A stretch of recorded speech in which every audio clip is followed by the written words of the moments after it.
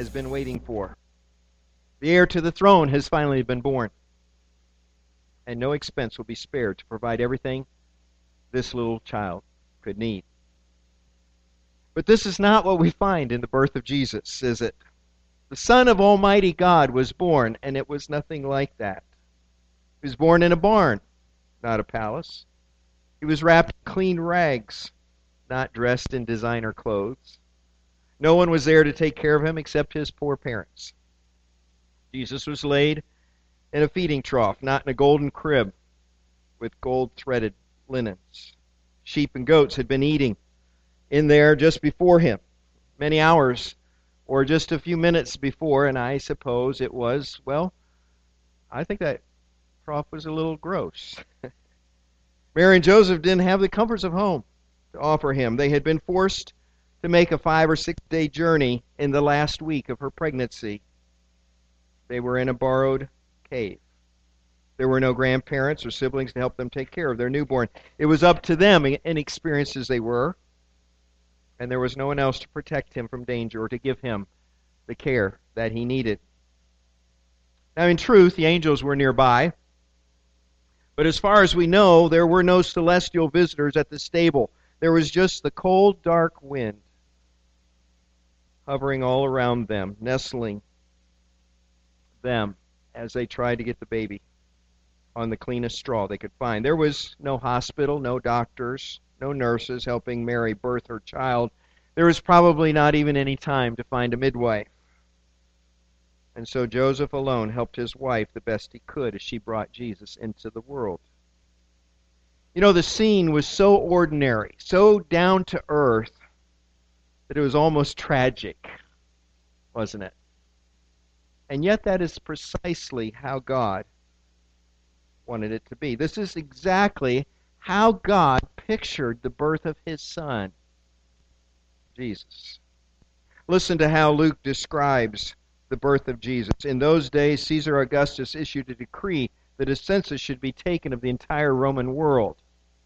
This was the first census that took place while Quirinius was governor of Syria, and everyone went to his own town to register. So Joseph also went up from the town of Nazareth in Galilee to Judea, to Bethlehem, the town of David, because he belonged to the house and line of David. He went there to register with Mary, who was pledged to be married to him, was expecting a child.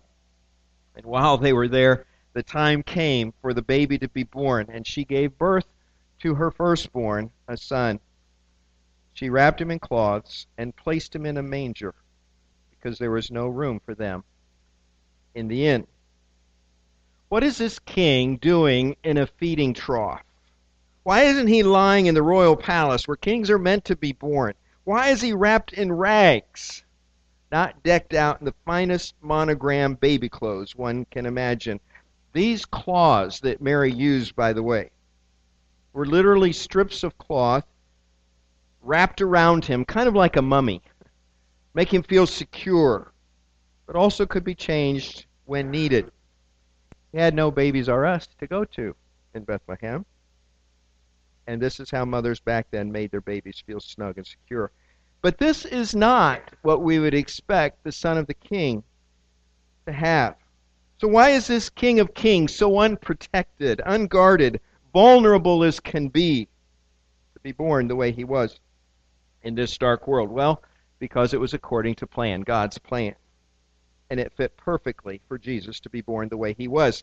Notice some things that the Bible said in preparation or in summary of his life. Isaiah 7:14 says, "The virgin will conceive and will give birth to a son, and they will call him Emmanuel."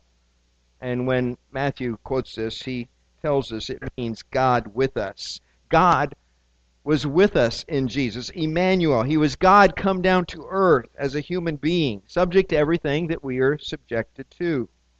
He's not only with us, he's not only beside us, but he became one of us. John 1:14 makes that clear.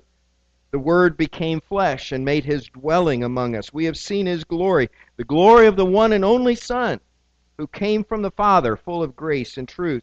1 John 1:1 and 2 adds this, "That which was from the beginning, which we have heard, which we have seen with our eyes, which we have looked at and our hands have touched. This we proclaim concerning the word of life. The life appeared, and we have seen it and testified to it, and we proclaim to you the eternal life, which was with the Father and has appeared to us. Jesus was an ordinary man. He himself called himself the Son of Man. There was nothing remarkable or noteworthy about his appearance or his strength or his stature. In fact, Isaiah 53:2 says this, "He had no beauty or majesty to attract us to him." Nothing in his appearance we should desire him. He didn't stand out in a crowd, in other words. He had no great advantage over us, even as the Son of God. He was fully human, just as we are.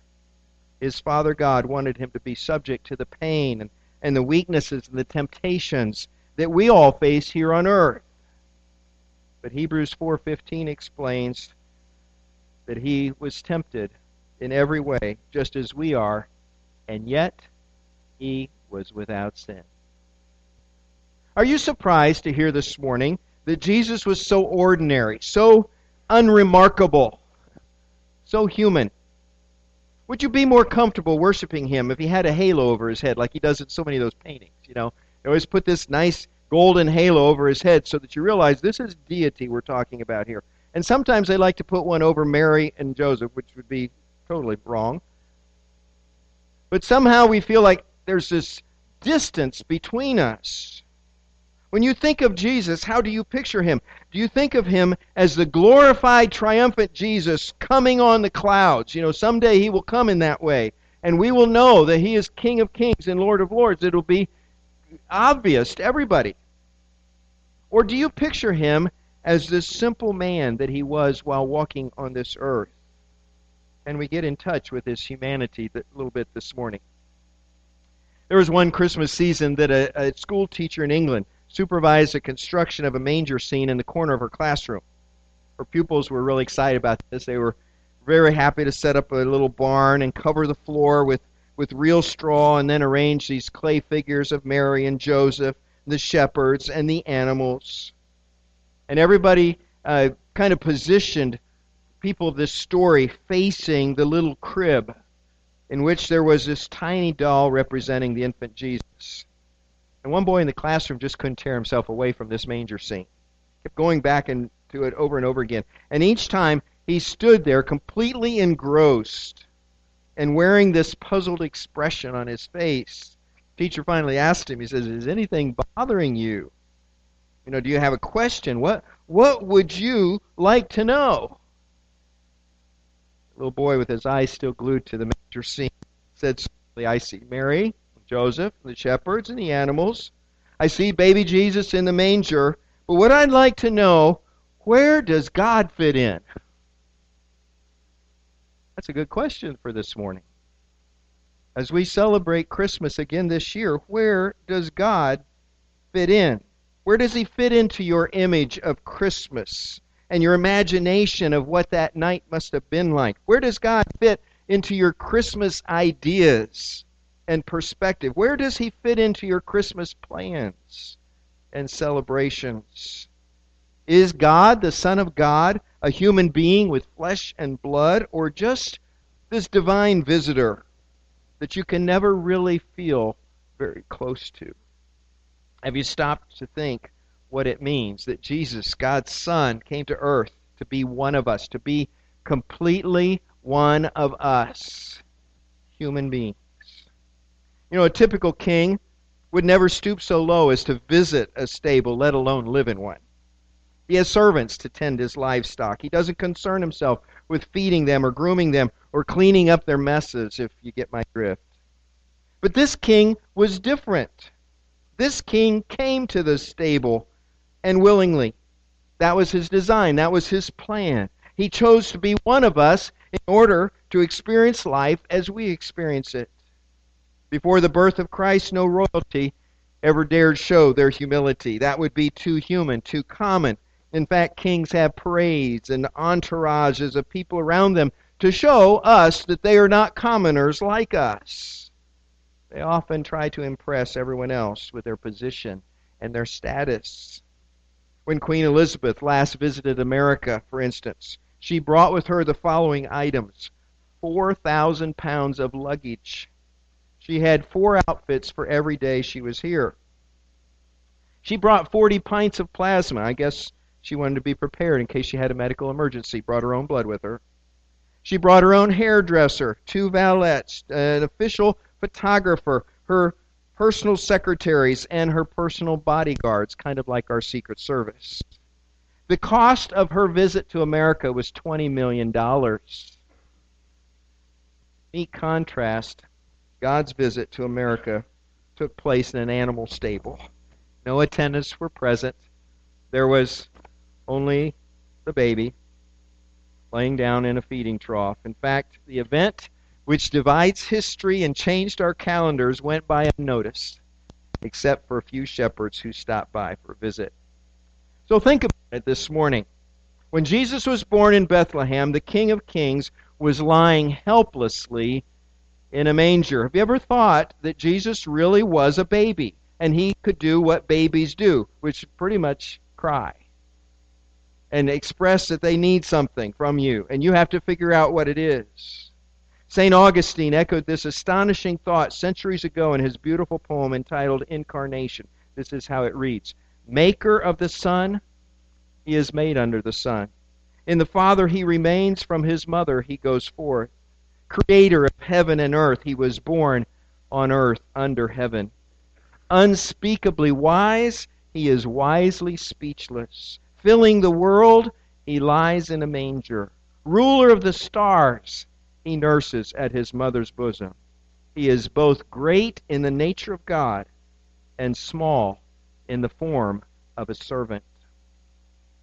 I like how the Wesleyan Bible commentary put it. It said this: the eternal one, caught in a moment of time.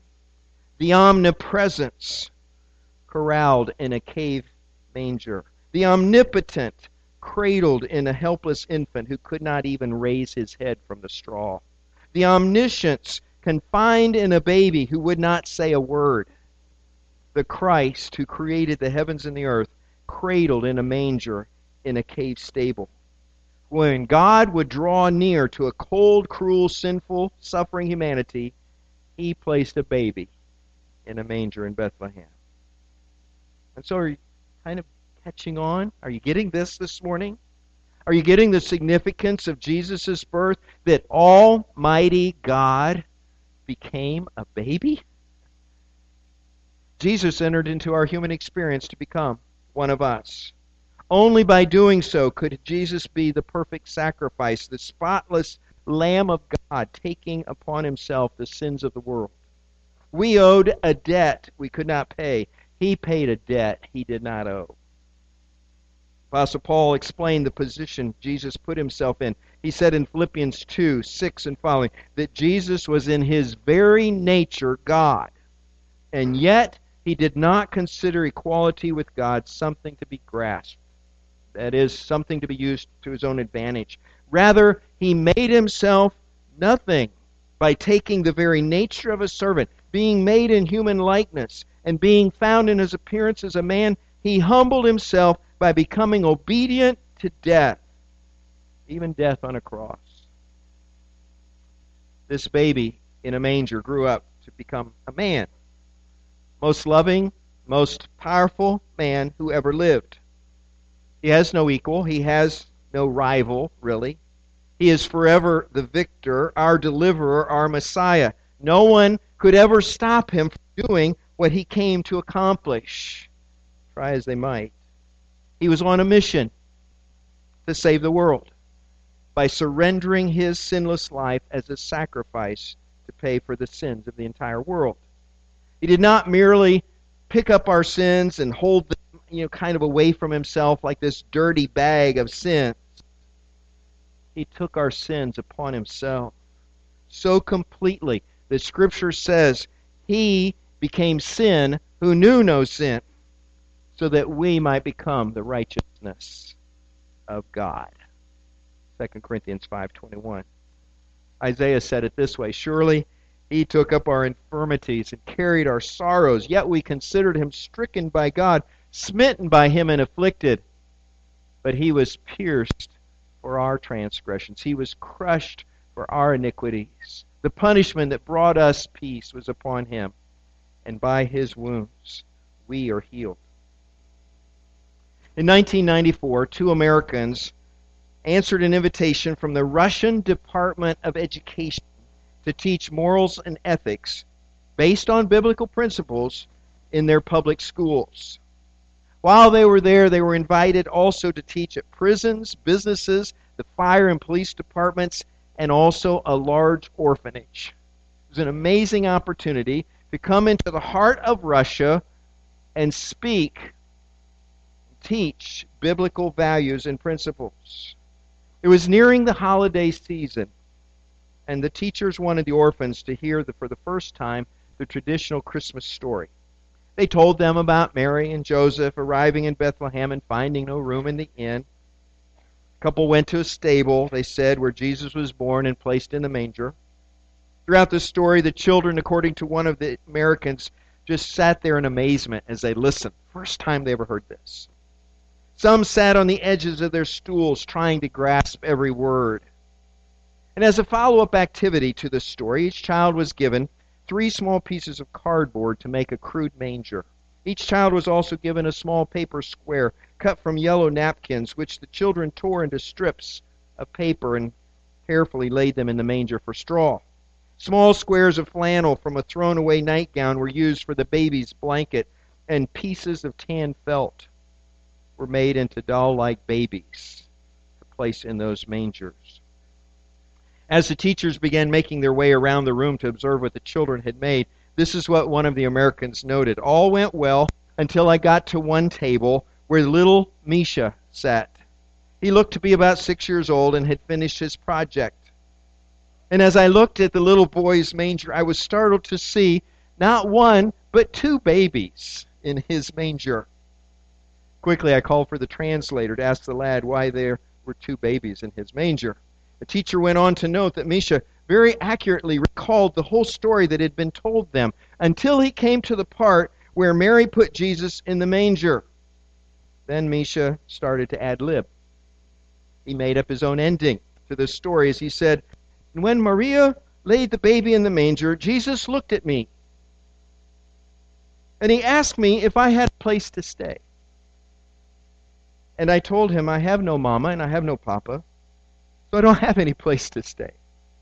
Then Jesus told me I could stay with him," Misha said, "but I told him I couldn't because I didn't have a gift to give him like everybody else. But I wanted to stay with Jesus so much, so I thought about what I had that I possibly could use as a gift. And I thought maybe if I could keep him warm, that would be a good gift. So I asked Jesus, if I keep you warm, will that be a good enough gift? And Jesus told me, if you keep me warm, that will be the best gift anybody ever gave me. So I got into the manger, and then Jesus looked at me, and he told me I could stay with him for always." And as little Misha finished his story, his eyes brimmed full of tears that splashed down his little cheeks. Putting his hand over his face, his head dropped to the table, and his shoulders shook as he sobbed and sobbed. This little orphan had finally found someone who would never abandon him, never abuse him, someone who would stay with him for always. God came to be with us. He came to be one of us. Jesus is with us always if we believe in him. And if Jesus is with us, we are never alone. Our loneliness is solved. If Jesus is with us, we never need to be afraid. Our fears are taken away. If Jesus is with us, we will always have everything we need. Not necessarily everything we want, but everything we need.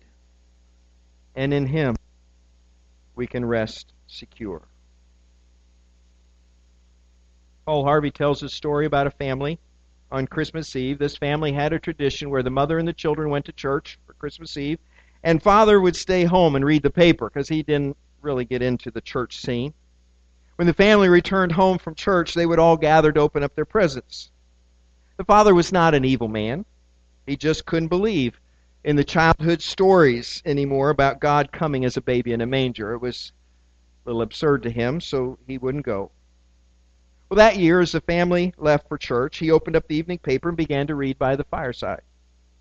Suddenly, he heard tapping on the window, and it was a bird flying against the glass of his window, trying to get out of the snow into the warmth of his home. The man had compassion on the bird, and so he went outside, hoping somehow to let the bird in. But as he approached the bird just flew against the window, even harder.